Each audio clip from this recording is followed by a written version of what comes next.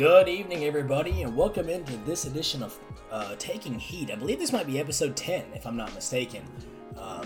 Double digits as we bring in the new week. Been a little bit of a hiatus, had some responsibilities and things like that prevented us from recording, but we're back and we wanted to go ahead and kick this one off. If you're unfamiliar, if you did not catch the last episode, Trevor was our reigning champion. He has brought an interesting topic up to the table, which is basically the best sporting event that we have ever experienced, whether it be as a fan or just in general. This one's going to be, I will say, it's not going to be quite as contested, or may not be as heated as others. It's going to be a little bit more discussion-based compared to some of the ones we've had in the past. So if you like these types of episodes, be sure to let us know in the comments down below on YouTube. Let us know on Twitter. Our social media links are in the description. Also, be sure to check out the podcast on Spotify, all that good stuff. I'm your host, Blake Holmes. I'm joined here tonight from the top left, that is Cameron Woolwine. Bottom left, that is Trevor Tidwell, and bottom right, that is Logan Porter, the mainstays at this point, and we were going to go ahead and jump right in. So, if you're unfamiliar with the show, basically what this is, it's a competition-based podcast. This is everybody brings an answer to the question of the week selected by the past winner. Everyone votes on it towards the end. Whoever wins the week brings the next topic and gets the Discord role that we have here of the reigning champion. You may be wondering why I don't have a face cam up this week. It's because I actually had a pretty bad ankle injury over the past weekend, and my apartment's just not in good shape right now because I'm not able to maneuver around and get it all picked up. So, but the show must go on, as they must say, and we're going to go ahead and jump right in. How are y'all doing tonight? Kind of hungry, to be honest with you. Doing pretty good, Blake. How are you, sir? Doing all right. As far as eating, I had Chipotle earlier, and it was phenomenal. I went to the Mac Daddy. So I've told Blake, yesterday I accidentally made a comedic amount of lasagna. Wait, hold up. What constitutes a comedic amount? Oh, let him tell the story. Okay. So, I currently live by myself.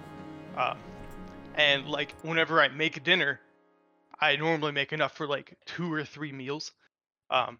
Except on the case of like Sunday nights, I normally try to meal prep for all my lunches during the week.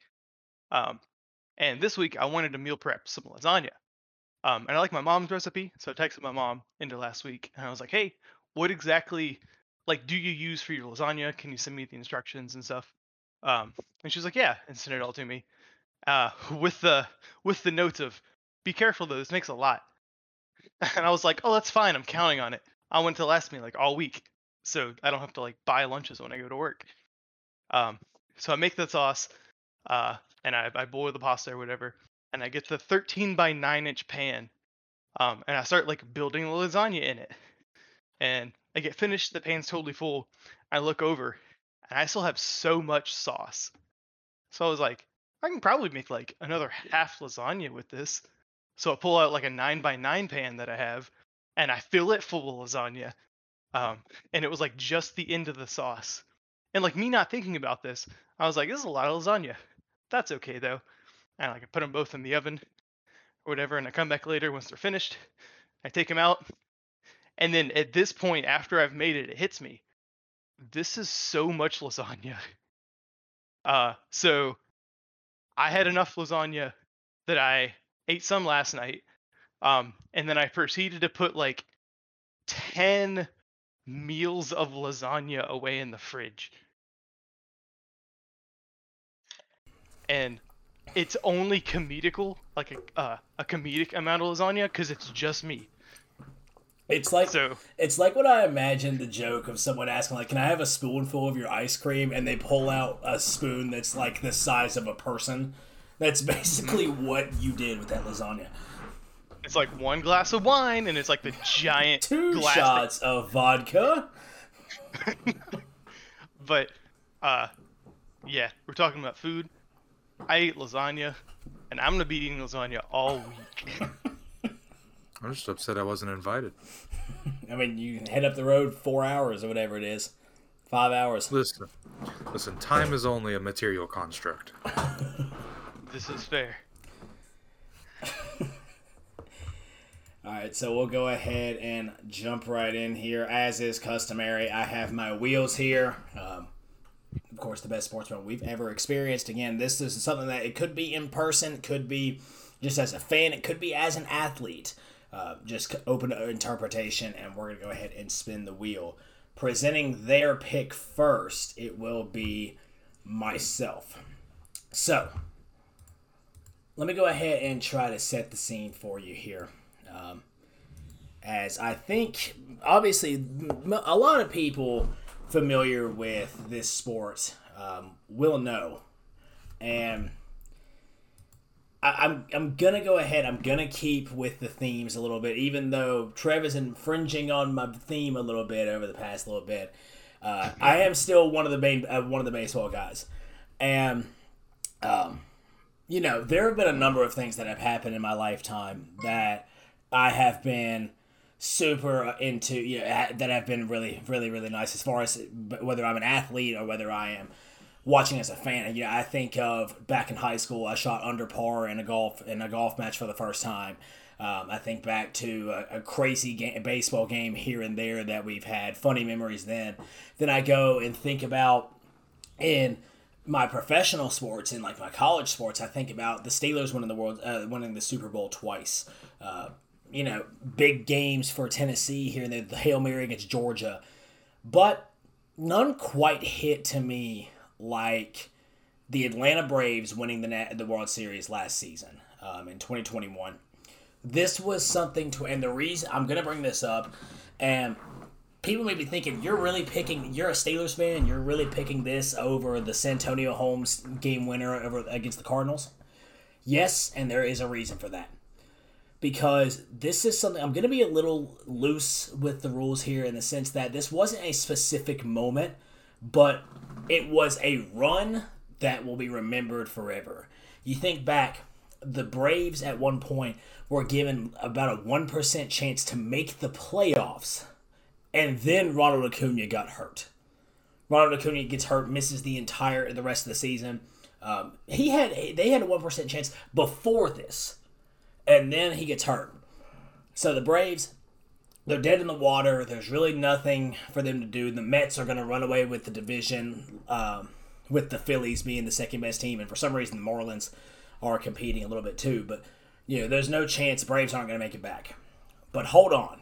The Braves get hot. They get to the trade deadline. They make a bunch of different acquisitions. They get Jock Peterson. They get Jorge Soler. They get, I'm trying to think about who else was on that team.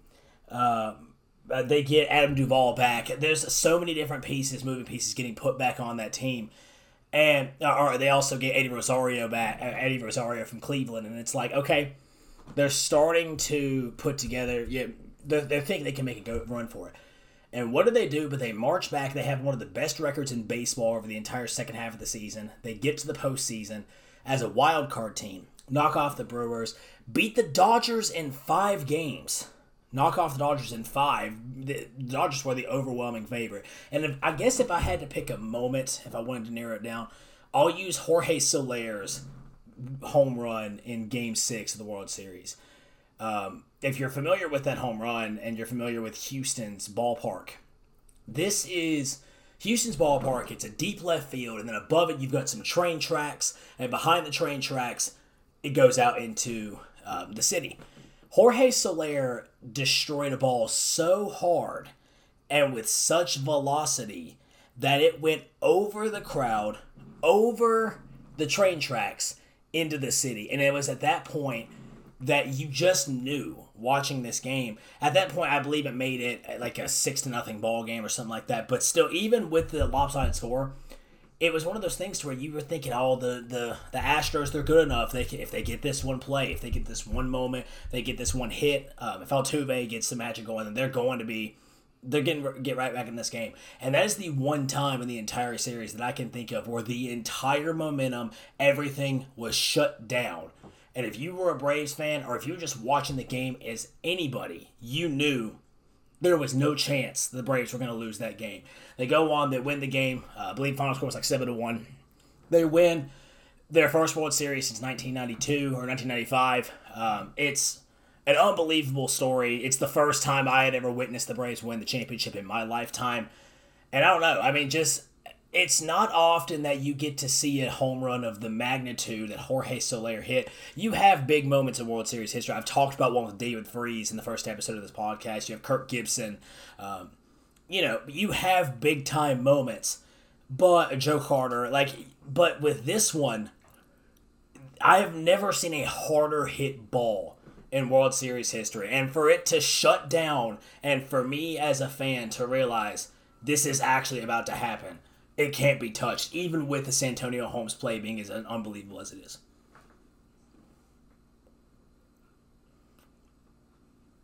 Cool. Yeah, so I remember I watched some of the World Series. I don't have cable, so I can't just watch all the games. But I watched a couple of the games, and I remember very specifically watching this game 6, because now the entire World Series is on this one game if the Braves win. So I'm I want to go ahead and watch this. And up to this point, the Braves are looking really good in this game. And then when this home run was hit, I remember the announcers being he hitting the ball, and the announcers were "Oh man, where did it go?" And then just way out of the park. And similar to what you're saying, if you're have momentum like the Braves were having that game, and then something like this happens, there's no stopping you.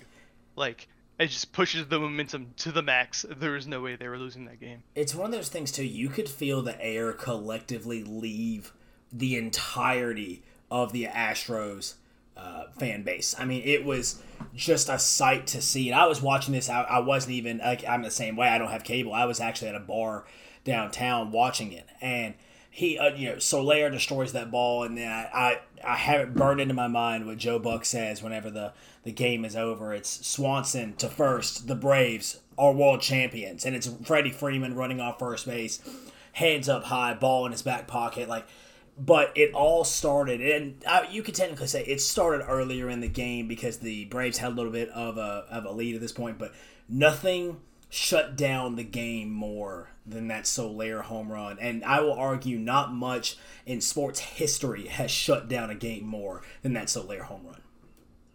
It kind of makes me think because you're a Braves fan, mm-hmm. so when you're watching your team on the big stage, it feels awesome when something like that happens.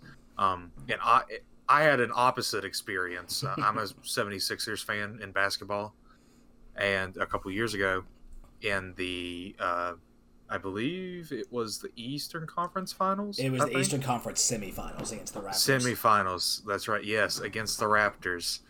And Kawhi Leonard goes down to the corner, shoots the game-winning 3, and it bounces all over the rim. It hung on the rim for I swear, it felt like hours before that ball went through the hoop. And it's the complete opposite feeling that you're talking about, but it's the same experience. You know what I mean? Yeah, and again, this is one of those things. This is the third total championship I've experienced by a team that I'm a fan of. National championships, that is. But it's only the second team that I've seen do. And the other thing too is this is not supposed to be a brag at my team or anything like that. But when the Steelers, you're talking 15 straight seasons without a losing season. And this is something that you get accustomed to the team at least being good. And when you see them win 2 championships in your lifetime, sure, do I want to see them win? I want to see them win 50 more championships before everything's said and done. Absolutely. But this one was special, especially when you consider the Braves in the early 2010s, they were in the basement. They were extremely bad. They were a very bad baseball team. Freddie Freeman, in fact, that's the reason why he was so beloved in Atlanta, because he stuck it out. He stuck it through some really, really, really bad Braves years, and he got them back to a contender again. And you look in the past couple of seasons as well, the Braves have always gotten close. You think of the Dodgers. They pushed the Dodgers to 7 games, and they can't get it done against them. The Dodgers go on to win the World Series. And you look, and for them to take that step backwards, but then push it all the way through over the the finish line, it's something again that as a fan, it's the same reason why, and knock on wood here, if the Nuggets ever win a NBA Finals, you guys will never hear the end of it. I don't care if that's the only one. I've seen enough. I've been through hell and back with this team, and it just makes it that much sweeter. But in the case, again, just taking the semantics out of it too, just the astonishment I had. I didn't know it was physically possible for a human being to hit a home run ball on the pitch he did that far, that like Soler did. And it's something that, again, that's a batting practice home run. That's one that you see people hitting off the Jugs machine, hitting off of the Iron Mike machine, not off of an MLB pitcher in the World Series. And it's just, again, an unbelievable sight to see. It's something that I still would freely admit, just the other day, I went back and watched highlights from that playoff run because we're starting to get towards the postseason now, and I'm still just in bewilderment every time I see it. You just reminded me, too. Recently, I want to say it was like this week, there was a ball batted that went like 506 feet.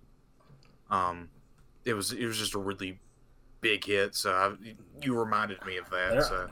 Baseball players are unbelievable these days, and again, that's one of the reasons why postseason's coming around. The Braves have the best record in baseball since in the second half of the season, but again, like I said, it looks like, and it's even more heartwarming now because it's almost like they're repeating that same trajectory. They didn't have any they did lose Adam Duvall for the remainder of the season, but they didn't have any huge trade deadline splashes. They got Jake Odorizzi from Houston, but that's it.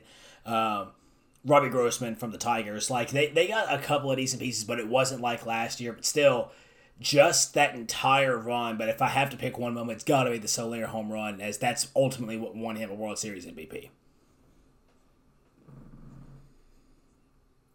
Cam, anyone or anybody else, any other comments before we spin the wheel for the next person? I guess to kind of add on to like what Logan was saying, because obviously I don't really relate a lot to baseball, just because I'm not a very active baseball fan, but I can understand like to a degree of like how you feel like where one play pretty much just rips the soul out of an entire team. Like I've definitely watched like some of my favorite teams do that, so I can only imagine watching your favorite team in the World Series do that.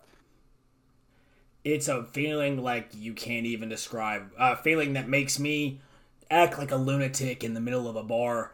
Like I said, I can't say it enough. It truly is an astonishing thing, especially when you see a player, do a feat that you didn't even think was humanly possible in the world's biggest stage.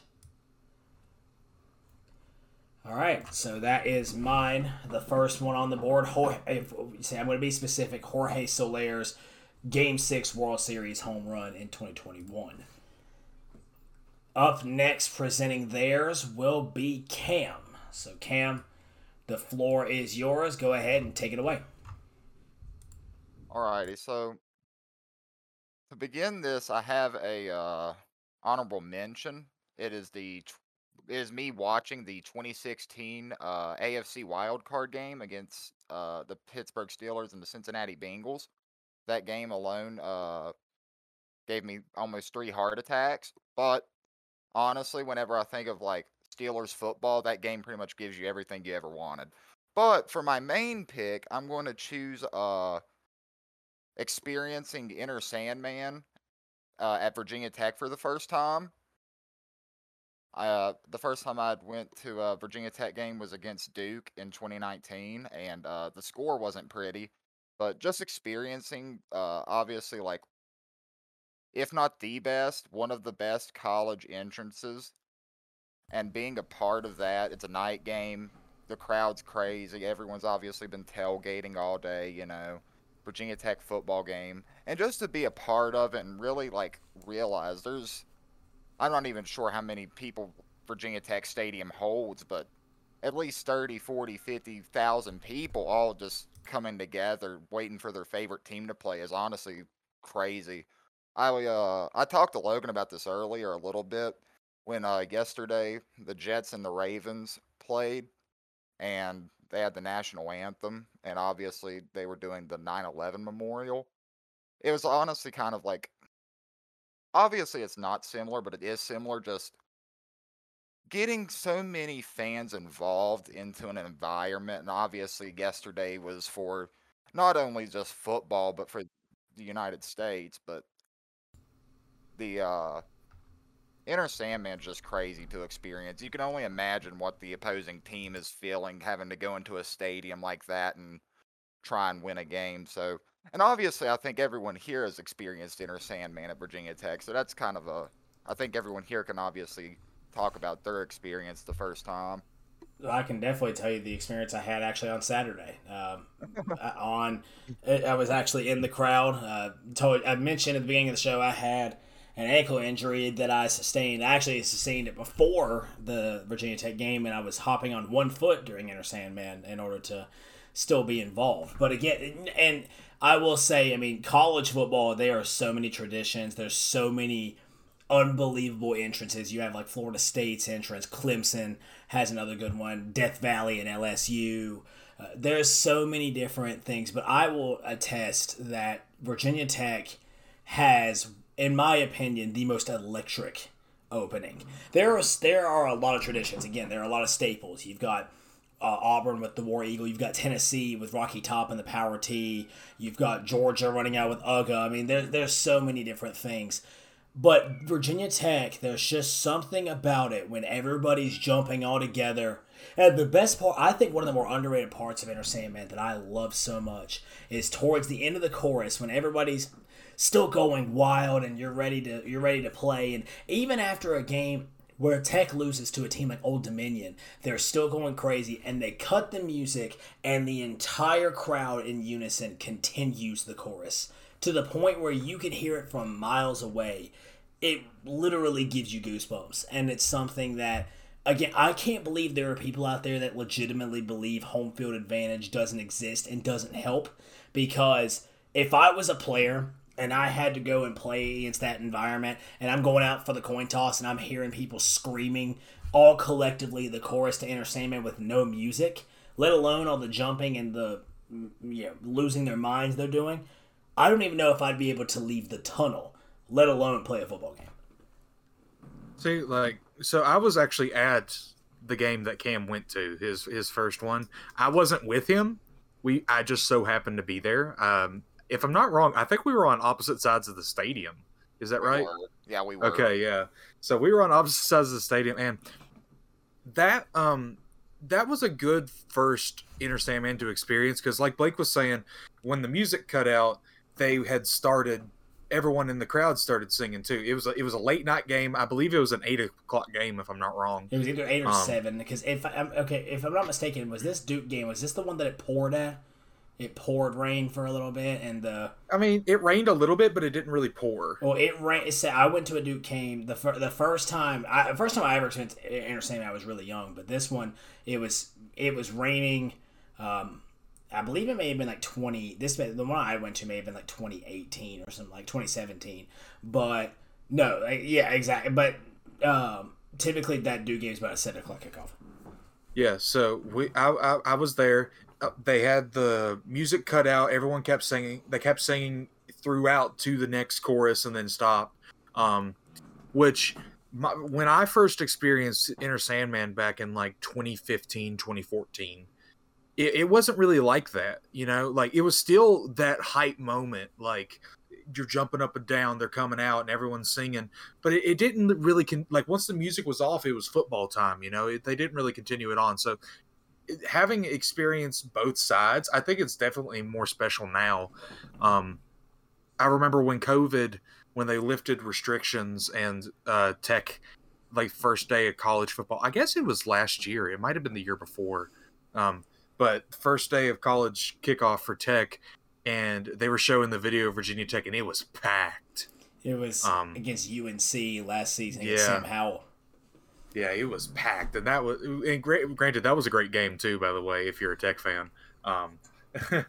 But it's such a cool experience, and I'm glad that you got that one was your first one because like you said, college football entrances, there's a bunch of good ones, but I think Tech is one of the best. And they said, they had told me somewhere, I'm pretty sure Tech's entrance is the only one in college football history that's ever registered on the Richter scale, and it's done it like 4 times. It has registered, and it's also it's also been Lane Stadium has I believe like at least 2 of the top 10 loudest crowd noises ever registered at college football games as well.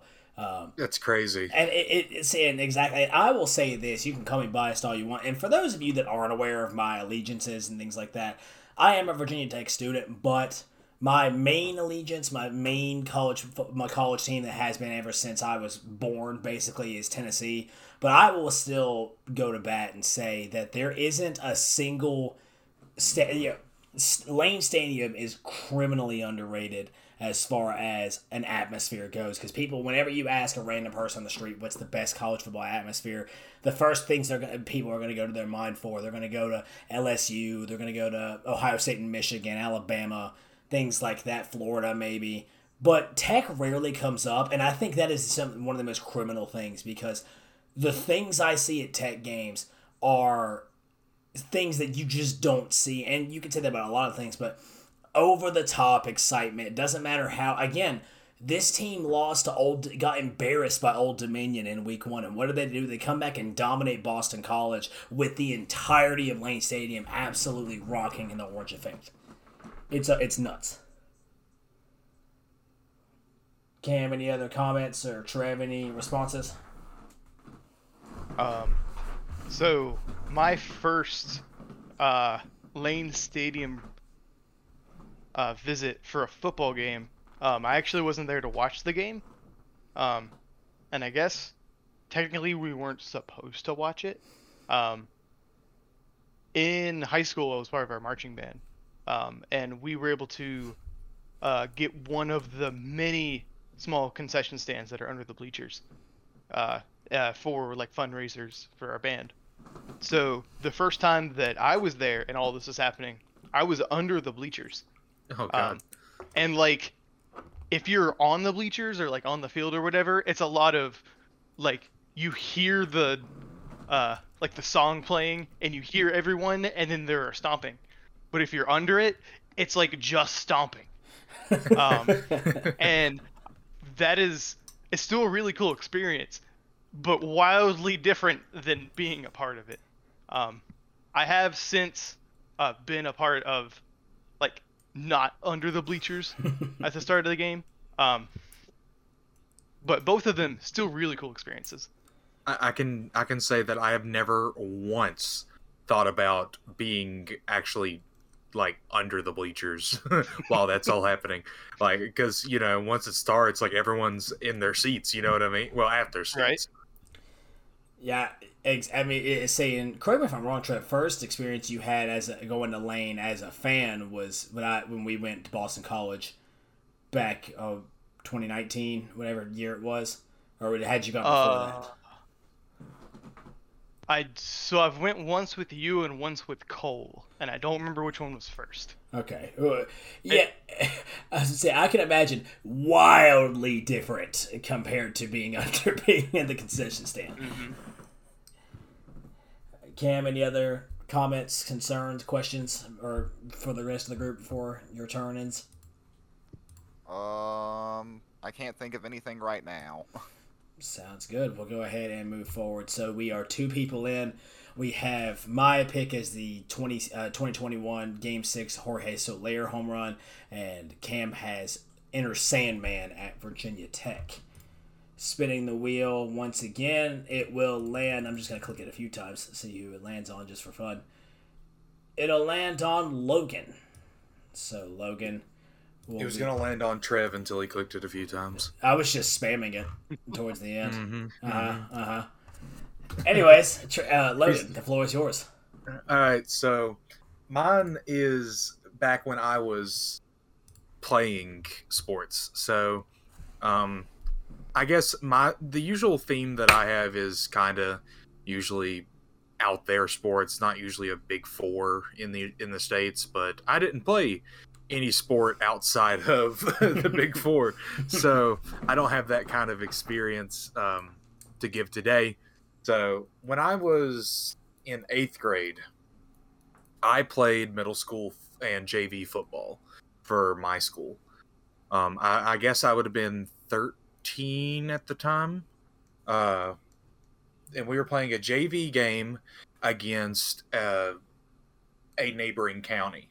So we go out there, and I kind of don't feel the best. Like, I'm tired. We had a middle school game earlier that week. We were getting ready to go play JV, which was not a pleasant experience because we had a small school. So all of us 8th graders were playing JV, and we had like 2 9th graders come down and play with us, and no 10th graders. So we were playing kind of at a little bit of a disadvantage, but we were considered a pretty good middle school team. So we felt a little confident coming into the game. So we came in, and we had, I believe this would have been about the 3rd quarter. We were winning at the time. We drove down the field, and we were at about the 20-yard line. I played left tackle on offense and defense, Iron Man football. So ball snapped. I'm doing a pass block for a pass play. Our quarterback throws an interception at the middle linebacker. And the reason this is my favorite moment is because at this moment in time, that's kind of like, that's when my mind just kind of clicked with me, like how like to play football. Like I would say I was okay at football at the time. I knew the rules. I had won most improved player when I was a little younger than I was at this time. So I knew how to play, and I was decent at it, but like right at this moment, it's like everything about sports just clicked with me. And I see the defender that had just gotten the interception, and I'm tailing him, and I like hit 2 blockers with my shoulder pads. He runs right into me, and I slam him on the ground. And another reason why this is my favorite is because it had like, it let me hit this level of athleticism that I hadn't hit since. Like I had come through and I was just bull rushing for an interception. I was a big kid, so I didn't get a lot of opportunities in open field to get tackles like that. I was usually, if it came to me at the line, that's when I got it. So it was a big experience. We found out later that I probably had a concussion from that play too, which kind of adds to the experience, you know, your first concussion. Because as soon as that play was over, I had trouble standing up, and they took me to the sidelines, and I threw up. But I didn't know what a concussion was at the time, so I didn't go and get protocoled or anything. I just went back out there. I was like, man, I just feel dizzy.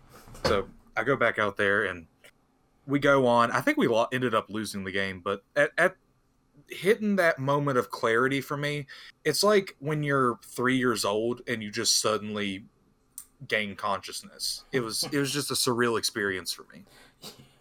You didn't know what a concussion was. It's because nobody knew what a concussion was back in those days. If you felt dizzy, just hit them harder.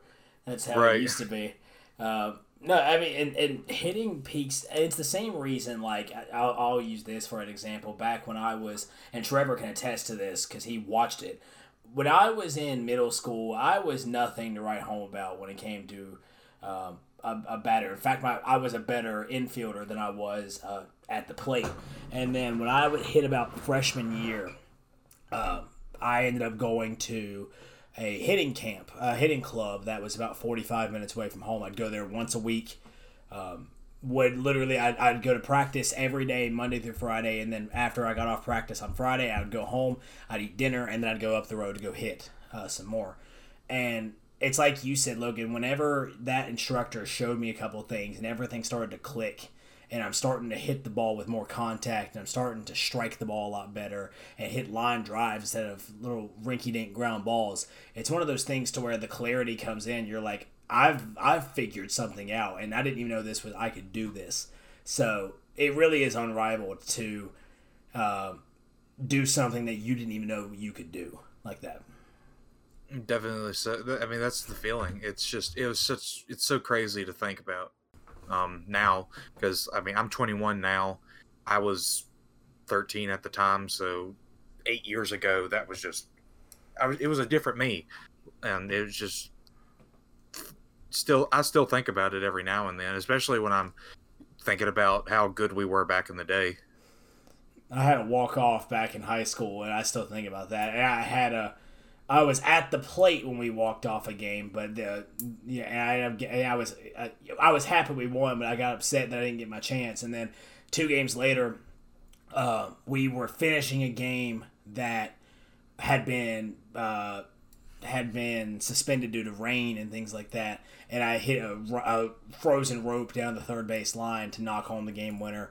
And yeah, I mean, it's the same reason I sit here. I'll still think back like I really caught that ball going down the third baseline. But yeah, I mean, it's one of those things again, just doing something you almost feel superhuman because you're like, wait, I can do that, or I could do that. No, that's how you feel like a superhuman, especially in the weight room, like when you were in high school. When you hit those big weights, you're just like, ah! You start screaming. Trev, Cam, any comments or anything like that? Pretty sure the game Logan's referring to, I was there. I was just on the sidelines, though. But I was watching Logan, and he was doing good. I bet he was. I think you were there because I think earlier that season was when I scored my touchdown, and they had you come onto the field and block for me. Yeah, I also blocked for a touchdown for Logan, so no big deal. But I am signing autographs after the podcast. Rumbling, stumbling, tumbling for a touchdown. The Chris Berman special. Trev, any other comments? That feeling of whenever you finally find your success, where that clarity opens up, and you're like, oh man, maybe I can do this. It really is a tremendous feeling. And Blake, like you were saying, in middle school, like you weren't a great batter. Nope. And then you started going to that hitting club, and then it was like into freshman year, starting the sophomore year, you were a pretty solid batter. So like the hard work pays off, definitely. I knew I had made it whenever our JV coach was going down the line giving people things to go home. He was telling people, because we hadn't been hitting the ball well as a team, and he was going down the line telling people what they needed to go watch videos about at home and get more accustomed to it. And he got to me, and I could see him start to struggle to tell me what I should work on and what else I could have done. Because again, this was, like I said, 5 days of practice plus going on Friday nights. And if it was closer, if I had the ability, I would have went more. And I just, like I said, I'll never forget, because he started laughing as he was starting to think about things. And he finally just told me bat speed, because that was a default thing. But yeah, I mean, again, when you put the pieces together and you finally see what the puzzle is, there's really nothing like it. To quote a Tool song, I know the pieces fit. All right, well, a good pick there, and I'm going to go ahead and, just so we're aware, Trevor, you can't start talking until I spin the wheel. Okay, I've spun it. Hold up, wait, keep clicking it. Okay, because I got you. We need to see if it actually lands on him. Okay, sorry. I'll click it a few more times. I mean, this is fair. It was going to land on me before, and you kept clicking it, and it didn't, so maybe it won't. There you go. It landed on you, so the floor is all yours. Go right ahead. Dang. No way, man. I wasn't ready yet. He was still doing research. I'm still doing research. You need me to click it again, see if you can give you a little bit more time? Nah, I got it. I had to reach back in the depth of my mind to remember this. You had a brain blast. And the extra spin jogged my memory. Alright, so I mentioned earlier that when I was in high school, and also part of when I was in middle school, I was in our high school marching band. A lot of people don't consider marching band as a sport because it's not as physically intensive as football or basketball or any of the big ones that you know. But marching band itself takes uh, a lot of core strength, a lot of shoulders to keep your instrument up, um, and make sure it doesn't drop. Because whenever you go to competitions, you actually lose points for this. Um, there's a lot of diaphragm that you need to be able to, one, play your instrument well, and two, you have to control your diaphragm as you are walking and playing. And I don't know if anyone has like tried to walk quickly and like talk or anything at the same time. Um, it's hard to keep your speech steady. Uh, it like bounces or whatnot whenever you walk. Um, and also just like there are so many things that you have to do with your legs to make sure that you're walking as smooth as possible. Um, that going to marching band practice is a leg workout. Um, when I was in high school, I had thunder calves. They were just logs, just because of marching band. Um, so um, my input to this podcast has to do when I was a marching band in high school. Um, so a little bit of, I guess, a primer on marching band stuff.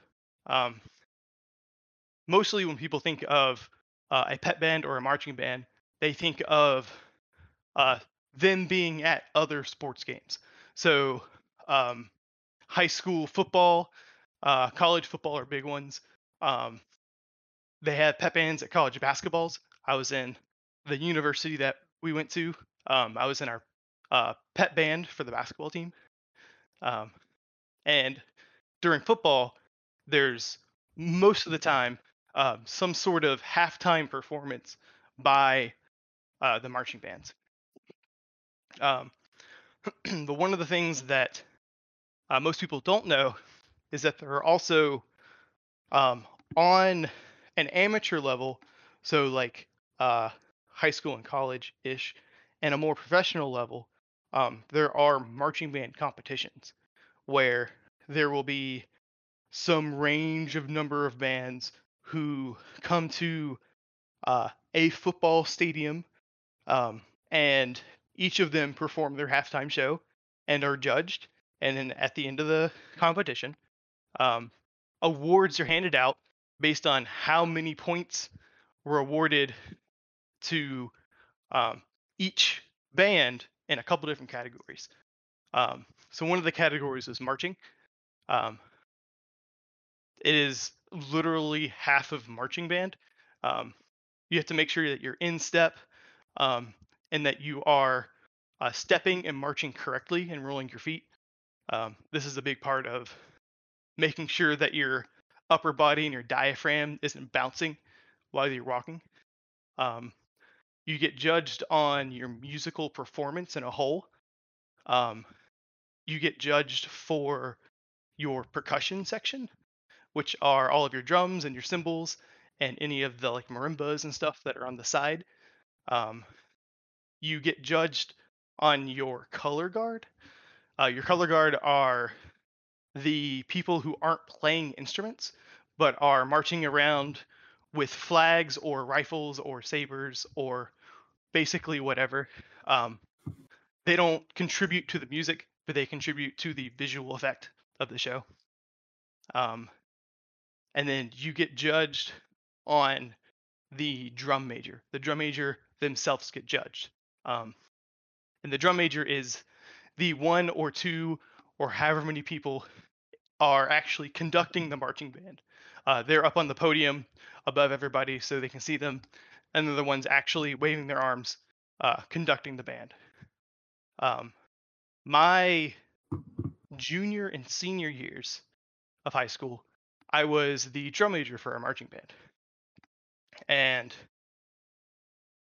let's see, my 8th grade and my freshman year, our marching band was growing. It was getting bigger. And also because of this, our marching band was getting better, which is a really good feeling. Because whenever I started, we were fine. And then over the next 2 years, we slowly got better, and our band slowly got larger. which means we could have more instrumentation. And then my junior year, whenever I got the drum major position, we had just a year prior gotten a new band director. And that's kind of hard, especially on people who have been with the program for a while and liked previous band director. Now there's a new one. So we had a lot of people quit. The new band director was also fairly fresh out of college. He actually came from the high school that Cameron and Logan went to. He taught there for a couple of years, and then he came to the high school that Blake and I went to. So he was maybe a couple of years older than me. Currently, at that time, he was maybe 27, 28. So he didn't have quite as much experience as the previous band director. So there were a lot of factors that were kind of like edging us down that year. But we went through the season like we normally do. Went to all the football games, went to all of our normal competitions at local high schools. And similar to other high school sports, your team is given kind of like a ranking based on their size. So for, let's say, football or baseball or basketball, your school will be ranked in Virginia as a single A or a double A, or higher, triple A, quadruple A, based on the school size. For marching bands, it's just based on the marching band size. So we could have a tiny high school, but every single person is in our marching band. We can just have like a AAA marching band from a single A high school. So the season prior, we were borderline double A. This season, my junior year, we had slipped back down to single A, and this will be important for the actual story coming up. So we went to a marching band competition at Marshall University. I had not known about this competition prior to us scheduling stuff at the beginning of the year. And the band director was like, hey, this is a really big competition. I think even if we go there and we don't do great, well, like it's still like there are tons of bands. Our marching band will have a great time, more for the experience than for anything. So we went, and at this competition, there were only single A and double A high school bands. I think there were 7 double A bands and I want to say like 15 or 16 single A bands, which is a lot. And they actually split up the bands into 2 different single A categories. So you had essentially a single A of all of the smaller bands, and then you had a single A category of all the larger single A bands. We were on the bottom edge of the larger single A bands. So it means that all of our competition were bands that were larger than us, that had more instruments, that had different instruments that we couldn't have the sound for because we had fewer people. So we performed our show. It went perfectly fine. Similar to basically all of our other performances. We thought it felt fairly good, but we weren't expecting a whole lot. And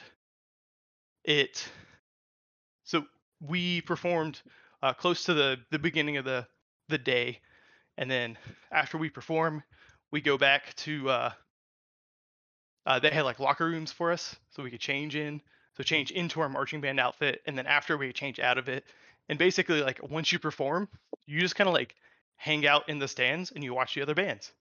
So it's an entire day event, which is pretty cool. So we perform, watch all the other bands perform. It's about 8 p.m. or so. All the bands are done. We had waited maybe about a half hour for all the judges to finish up tallying all the points and such. And then for the award ceremony, each of the bands sends their leadership down to the field, which is normally between like 3 and 5, 7 people, something like that. And me being the drum major, I was the main one for our group to go down.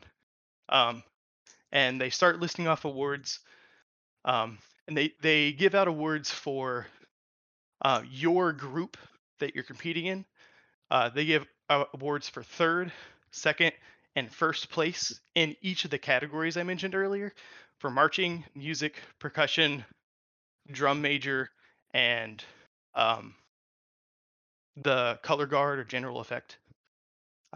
And they're going through all the awards, and one after another, we failed to get into the top 3 scoring for each of these categories. So we're sitting out there, and we're like, yeah, like, we had a great day. Like, we had fun performing at this university, and like seeing all the larger bands, because there are a lot of really good bands that were there. And then they give awards for overall performance. So basically, they just sum up all of the scores that you got for all of the categories, and then this is your band score. And we're all sitting there, we're like, all right, cool. Like, we didn't get first, second, or third in any of the other stuff, so like, why would we get any of these awards? If we didn't get at least third in anything, how could we get at least third overall? Like, we're like, whatever. And they start with the overall awards, and third place overall is awarded to us. Our band that got 0 awards for the entire ceremony got third place overall for our tiny division. And this was a big, I guess, pat on the back and reassurance that we were doing stuff right. We had really struggled this season, learning music, putting stuff together, and kind of unlike Blake's story, where Blake's story was like, here's momentum, and then here's the tipping point that we know we did well. This is a lot of like, yeah, we tried, we had a great time, and then like, surprise, you guys did great. And I remember the feeling, them calling us out, and then all of us being like, what? And then like, oh shit, I need to go get this award. So like, I walk up and I accept their award and whatnot. But the entire bus ride back, because Marshall's a couple hours from our high school, we were all ecstatic. A bunch of high school teenagers, like, extremely happy and giddy at 9 p.m. on a like couple hour bus ride home. And I feel like it's a lot like your story, Logan, where this is kind of the moment where it's like reassurance that you're doing stuff right, that you're actually succeeding, and not even knowing it. So I'll go ahead and start by saying it's not often that I learn things on this podcast like this, because I mean, I knew a lot of what went into the commitment. It's the same for those of you that don't know. Off of this podcast, myself and Logan, we are actually a radio team personality type thing where we call high school football games in our area on live radio. We do that every Friday night. Be sure to check us out, threeriversmedia.com. But anyways, the main reason is whenever there is a reason I'm bringing this up. At the beginning of every game, I'm making a point, we both make it a point, to talk about how much each person, because people get so caught up and they're so focused on Friday night. In fact, I think it's funny. To me, there's a reason it's called Friday Night Lights. It's not just Friday Night Football. It's not. Yeah, it's everybody. It's the cheerleaders. It's the marching band. It's the color guard. It's the concession stand workers. Everybody goes into it. But you're right. Not many people know the competitions that go into it. The work that goes into marching band. That's why I try to make it a point at the beginning of every broadcast of saying, like, hey, it's their moment to If I have the name, if I have the theme that they're doing for the halftime show, I try to make sure I shout that out. And it's just something to where, again, I think that a lot of work goes unnoticed. And going off of, but what I learned was I had not realized that's how bands were. I hadn't paid attention. I thought it was just how big your school was and what your the rest of your athletics were, as far as class sizes. And so I wasn't exactly aware of that. But again, it's a prime example, and just like we were talking about earlier, where things, again, the puzzle starts to fall into place, and especially in your case, you kind of get deked out because you're like, well, I mean, even if we don't get anything, we're still really happy. Like, this has been a really fun day. This has been very productive overall. But then you get that added bonus. It's the equivalent. I'll use a nerd example. Back when I was in the 8th grade, went to the county science fair. I gave this passionate science fair project I had been working on for gosh knows how long. And we get to the presentations, and my name is not called whenever it gets to the best in the category that I was doing. And I remember being so upset and just thinking, like, how in the world? And then I look up, and my project got picked for the best in the county. So it wasn't eligible for the categories because it was the best overall. It's the same thing there, where it's like you kind of get the feeling you're like, well, yeah, we still enjoyed it. This is still a good day. And, at the end of the day, it sucks we didn't win anything, but we still had fun. And then you find out you won something, and it's like, oh, so like you kind of said, the high continues even more because Morgantown, or not Morgan, Marshall, Huntington. Huntington is not a close city. Huntington is not a close town. So that drive back to have that high going because of that, yeah, I can imagine is something is really something special. Yeah, so I actually, when I was in high school, first off, I didn't I'd always hear about band competitions because I think when I was getting towards the latter end of my high school career, our band was getting fairly large. So I'd always heard band competition, but I didn't know what that meant because I was never in the band. I say I was never in the band. When I was in 6th grade, I played the trombone, and I don't remember any of it. But I was never in marching band. But I have friends that were in marching band. I have a close friend that I still speak with today that was in the color guard. So I wanted to support my friends, so I went out to one of the band competitions, and it wasn't what I expected, but I also didn't know what to expect. And I went with Cam, and there was actually a lot of interesting things that were put into it. Like you said, I didn't realize that they separate the band size rather than just the school side. So that was pretty cool. You don't really see that anywhere else, because if they did, our football team would just be dip 0, we'd be 0A.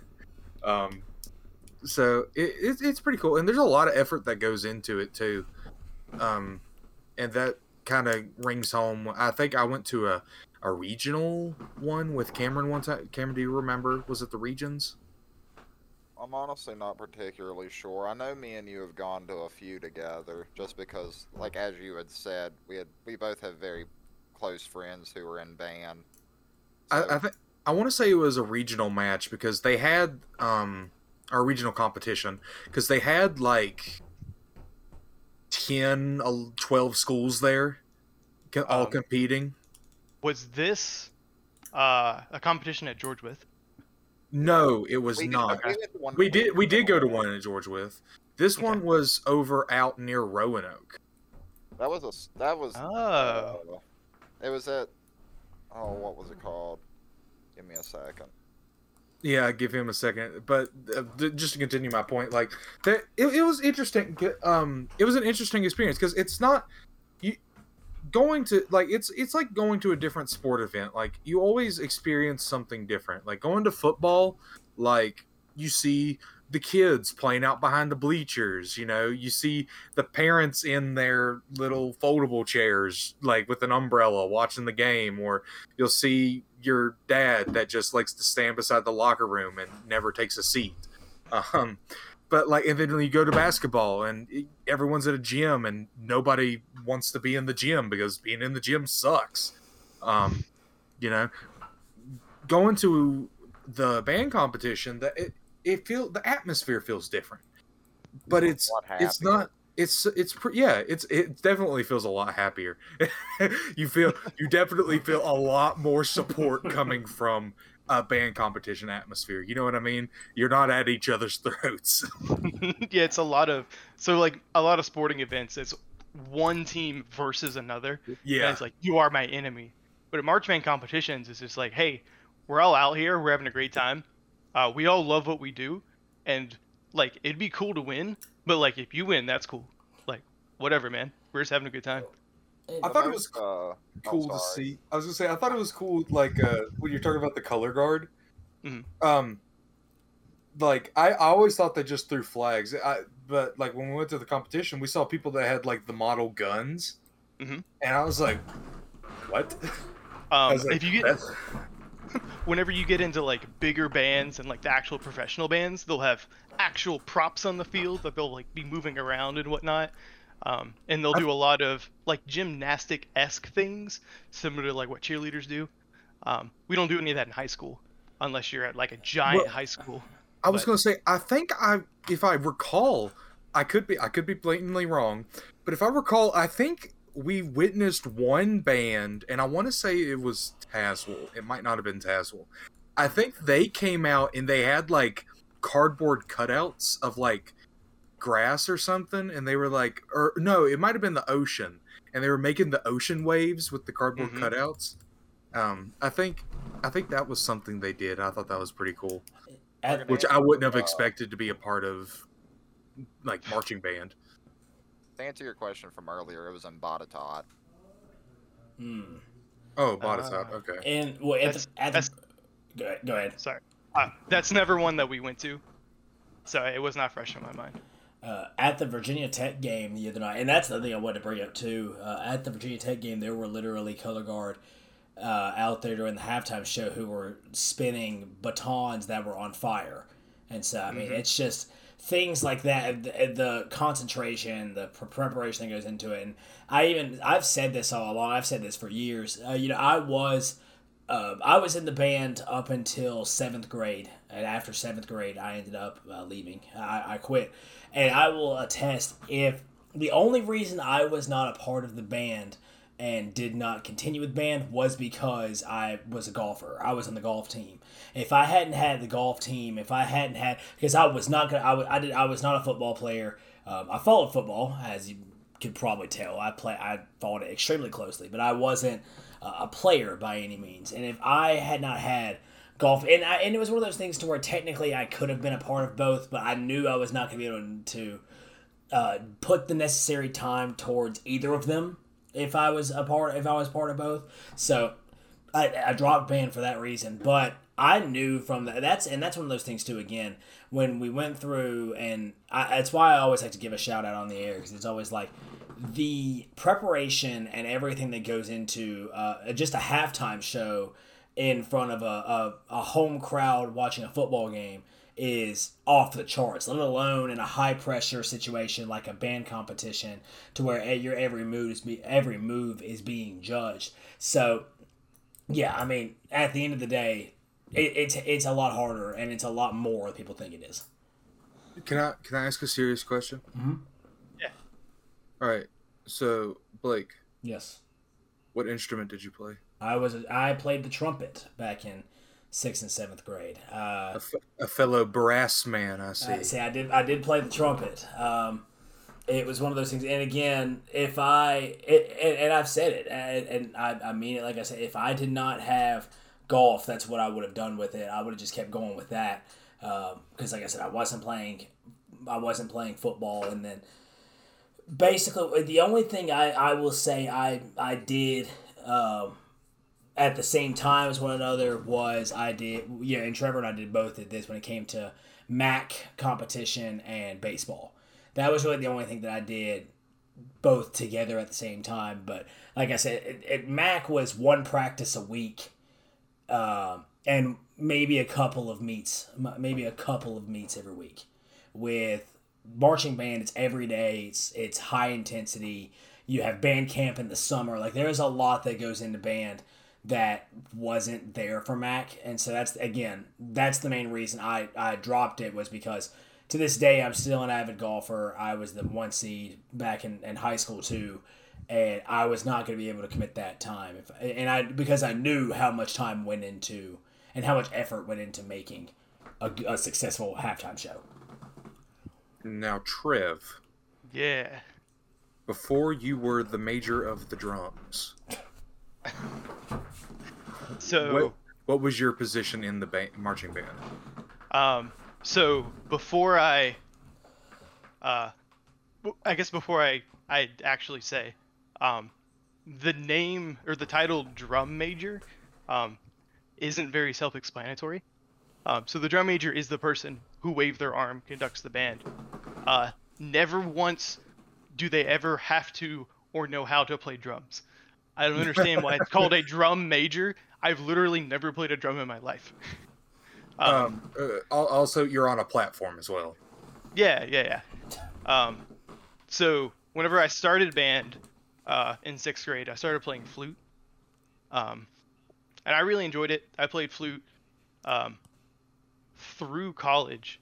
I actually have a flute performance minor, just because like I wanted to play flute, and I was like, hey, if you take these 2 classes, you get a minor. I was like, all right.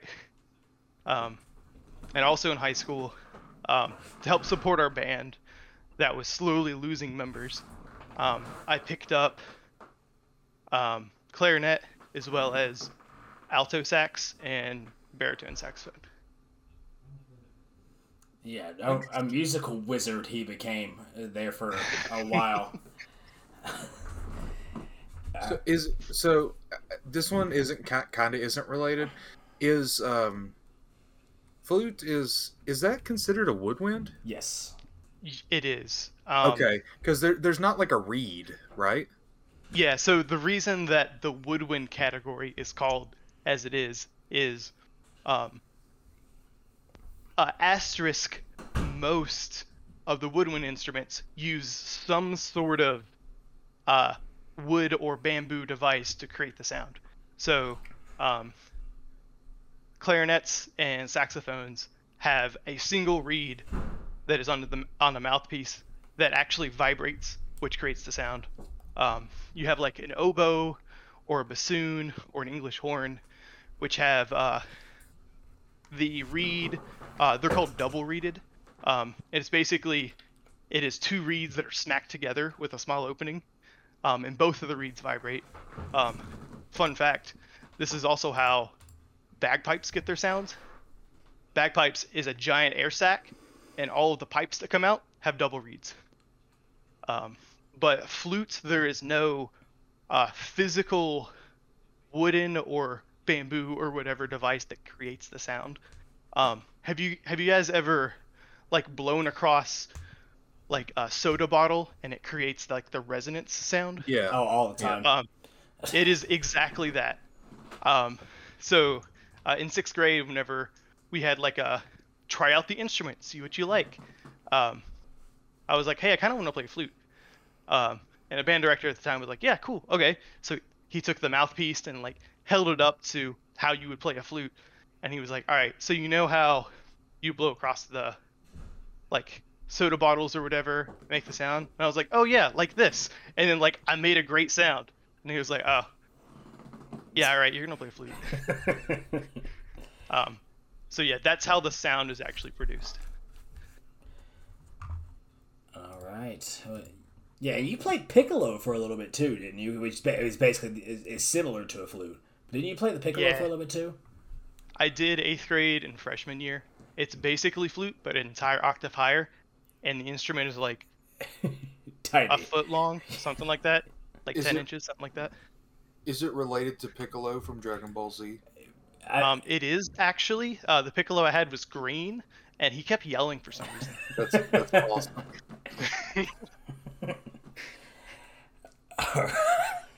All right, so we'll go ahead and move on to the voting portion here. For those of you that are unaware of how this works, I have basically everyone sends their votes to me over Snapchat, Discord, whatever it is, and I don't look at them until we spin the wheel, which I will pull back up on the screen right now. This wheel will decide whose vote gets revealed and when and how how it's just revealed. But the main point is that will decide whose vote gets revealed. So, starting off, the first vote that will be cast. I'm clicking it a lot at the beginning this time just to make sure. If it lands on me, it's rigged. It lands on me. So, this is good because this gets rid of any accusation that I am cheating and rigging the vote because I'm going first. So, we can't see him this time. Yeah, so. Yeah. Well, you can see I don't have your I have not opened your Snapchat, so we're good. But I'm going to make this quick.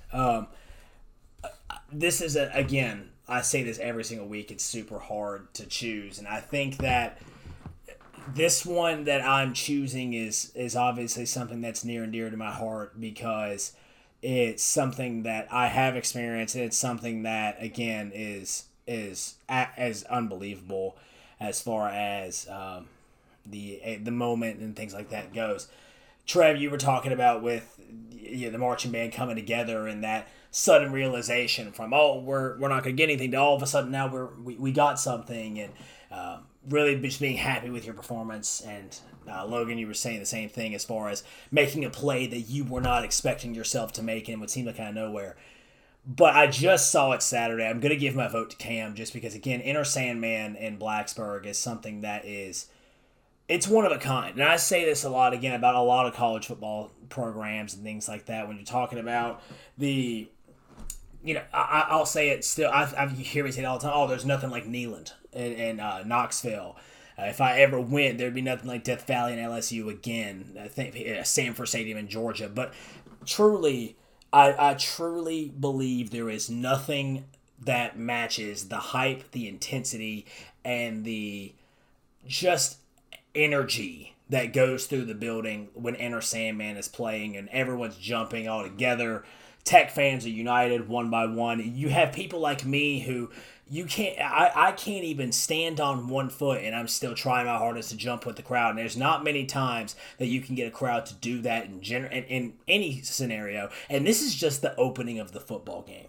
I have to cast my vote to Cam for Inner Sandman, but nevertheless, great choices all around. So one vote for Cam as I spin the wheel, and it will land on Trevor. So Trevor will be the next die cast here in this. And his vote goes to Logan. Trev, can you explain why you chose Logan? Yeah, so the reason I chose Logan, I was kind of on the fence whether my vote was going to go to Logan or to Cameron this week. I think that the experience, especially at Lane Stadium, even like you said, even before the game starts, really is one of a kind. And if you also extend this out to other college traditions, say like Duke does a game every year where they like hush the stadium down. Their basketball, Duke basketball.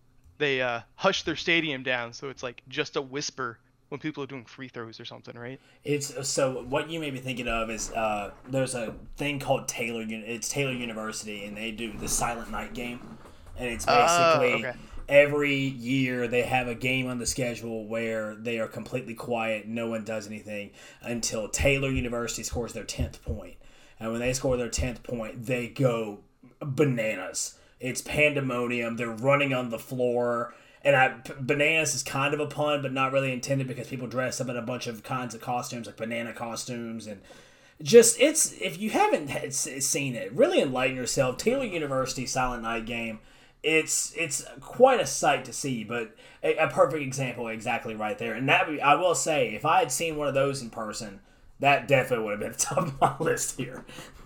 Yeah, but like even if you extend what Cameron has to like those as well. Like each of those are a unique experience in itself that you can kind of compare other stuff to that are also like unique, uncomparable experiences, similar to the Lane Stadium before the game.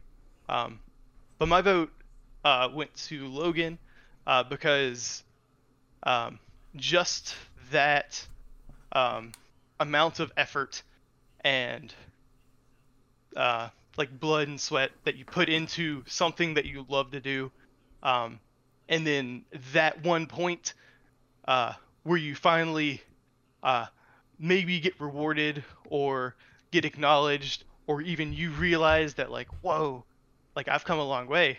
That really hits home to me, and that's a bit the reason that my vote went to Logan this week. So 1 vote to Cam, 1 vote to Logan. Funny enough, those are the 2 that remain. So we'll see who is going to be revealing their vote next as the wheel spins, and it will land on Logan. So Logan's vote will be announced next, and his vote goes to Cameron. So, Logan, can you explain, or let us know why you chose Cam? So I love of football. Football's not my favorite sport, but like I've always loved going, especially to Virginia Tech, and watching a football game there because I've always felt like watching college football has more. It feels a lot better watching college football than it does watching professional, in my opinion. It feels like the competition's different. Like it feels like they're actually all like trying, and not to say that NFL players aren't trying, because they put a lot of time and effort to get there and to play at the level they do. It feels different. So, and having experienced that Enter Sandman moment, it's something that you can't really describe, almost. Just especially when you're at like I think the most recent one was when they played Notre Dame in like 2018 or something like that. Like when they're cheering so loud that it's literally shaking the earth. Like it's just a crazy experience. Something that only has really been done in the professional leagues, aside from other very rare things. But Seattle's done it a couple of times up with the Seahawks, but Tech does it on a regular occurrence. So 100% agree.